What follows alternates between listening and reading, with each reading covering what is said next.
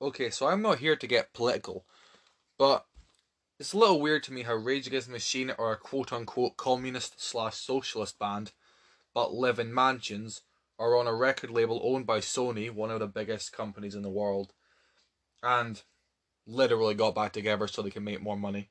You can't really argue against that fact, to be honest. You know why? Because their tickets for every show, stadium shows, were like $450 or something ridiculous like that. They're not even gonna make new. They're not gonna make new music. They're just selling tickets for shows. It's all about the money for them.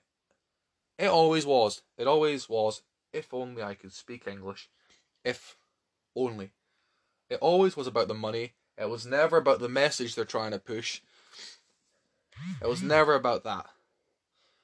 Okay?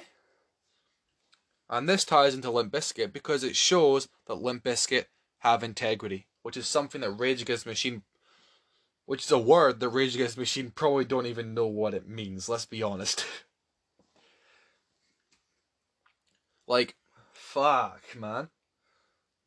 Limp Bizkit isn't pretending to be something they're not. Limp Bizkit is what they are, which is a rap rock slash rap metal band that just doesn't give a fuck and sings about whatever they want. And that's commendable. You know why? Because they're not pretending to be something they're not. They are what they are, and they're staying what they are. They're staying true to themselves, and that's that fuck. Making a podcast was a really bad idea. Let's be honest here. It's commendable because they are sticking to what they want to do. They're sticking to what they believe in, and that's basically what they're doing with their career. They're doing what they want. While Rage Against the Machine is basically kind of doing the exact opposite. If they really cared about their communist message, they'd they'd probably live in like a fucking trailer park or something, or at least live a poorer lifestyle than what they do. Let's be honest. Anyways, I'm here to talk about why Limp Bizkit is a better band than Rage Against the Machine, not why they're better at fucking staying true to themselves. Man, this has went off to a shitty start. Let's be honest. Okay, so first of all, who the fuck said Rage Against the Machine is an influential band in any way, shape, or form? Especially in the genre of nu metal and rap rock. Like, fuck, Faith No More already existed. Anthrax had already done a song with Public Enemy. Fuck. You had all the funk metal slash funk rock bands like Red Hot Chili Peppers and Living Colour that already existed. Like, fuck. Like, the existence of nu metal wasn't all because this fucking geeky looking guy comes along with his guitar and makes some wee wee wee wee sounds that sounds like a turntable. Like, what is about that? What is it?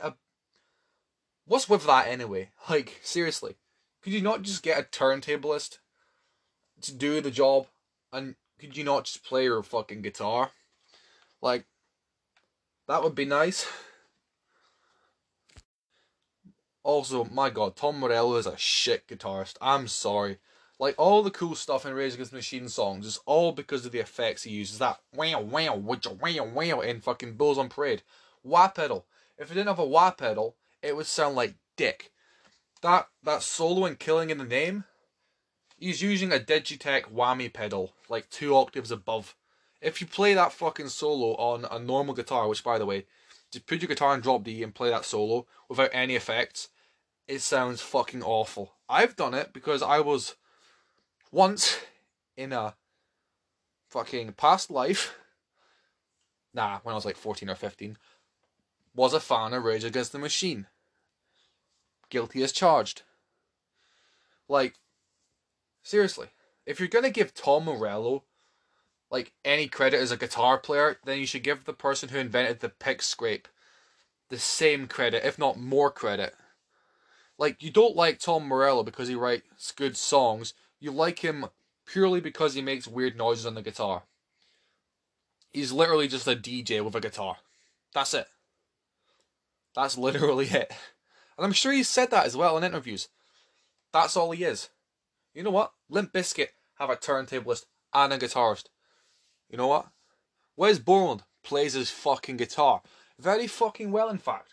You know what? Their biggest song, Break Stuff, is literally 2 notes. Okay? And it's one of the most original songs of the 90s. Fight me. Okay, don't actually fight me. Nah. I'm not challenging people to fight over fucking music. Okay? But Break Stuff is one of the most original songs in the 90s. One of the most original metal songs / rock songs anyways. It's more original, I'd say, than Walk by Pantera. Actually, I take that back because Walk probably had quite the influence on Limp Bizkit, to be honest, now I think about it. But it's just as original as Walk by Pantera. Just as original, just as groundbreaking as a riff. Not to mention, Rage Against the Machine just sounds so fucking boring in comparison to Limp Bizkit. It's not even like comparable, it seems. Like, fuck, I could spend the rest of this episode talking about why Wes Borland is such an awesome guitar player, like, as a whole, and why Tom Morello is like a fucking child compared to him. Like I mentioned Break Stuff a second ago, but like that song, although it being simplistic, for the chorus he doesn't use any effects other than distortion. He's bending a power chord. Sorry, he's bending a bar chord. Jesus Christ, he's bending a power chord. Wait, all right. This song may be simplistic, and there's nothing wrong with simplistic music, by the way. I'm not getting at Tom Morello because he's not fucking Eddie Van Halen or Herman Lee of fucking Dragon Force. But, like, he's just not a good guitar player at all. He really isn't. And you can't compare him to Wes Borland either. My god, why am I even trying? Anyways, let's get into Zack de la Rocha. However you say it, Zack de la Rocha, Mocha, fucking, I don't even care. That's not even funny. Shut up. I swear to God, half the time when Zack sings, it just sounds like a really bad imitation of the Beastie Boys. Fucking, my microphone explode. What's that fucking song? Bullet, fucking not Bullet in the Head. You can tell I've hardly listened to Rage Against the Machine in a while, but you know what? Fucking good for me. Good for me. I've heard more than enough of their songs in the past to be able to do this episode. Like, so yeah. I swear to God, it just sounds like a really bad imitation of the Beastie Boys half the time. Like, fucking, what's it called? Bulls on Parade. That's what it's called. The one with a wow. Bulls on Parade! He's like, when your microphone blow, better win the mo. Well, where the fuck he sings? I don't even care. This is a great episode. This is a great first episode. If you can't tell that I'm just like shitting out this episode right now, then I don't know what else I could do to indicate that I'm just shitting out an episode right now. My god, Zack de la Rocha just sounds like a bad imitation of the Beastie Boys half the time. And when he doesn't, it's just like, it's just really boring to listen to this fucking guy just go like, killing in the name of! Like, he just sounds like when he's not sounding like the Beastie Boys, he just sounds like a more fucking angry version of the Beastie Boys. That's what Rage Against the Machine is. They're just an angry Beastie Boys. Oh my god. Rage Against the Machine is just an angry Beastie Boys. That's all they are. With fucking guitar. No. Actually, no. No. They are just an angry Beastie Boys. That's all they are. And fuck. I'm not a drummer, but John Otto is a fucking phenomenal drummer. And Brad, or whatever the fuck he's called for Rage Against the Machine, should bow down before him. Honestly, like, fuck. Sam Rivers and John Otto of Limp Bizkit literally have such a fucking tight groove together. It's like, it's pretty unmatchable, honestly. They're tight, like the tightness. And fucking hell, just to get talking about that fucking bass player in the band, my god, it just makes me want to cringe. It just makes me want to cringe. Like, he thinks he's responsible for Limp Bizkit. Like, motherfucker. In your fucking dreams. Jesus Christ. People want to bang on about Limp Bizkit being pretentious and fucking edgy.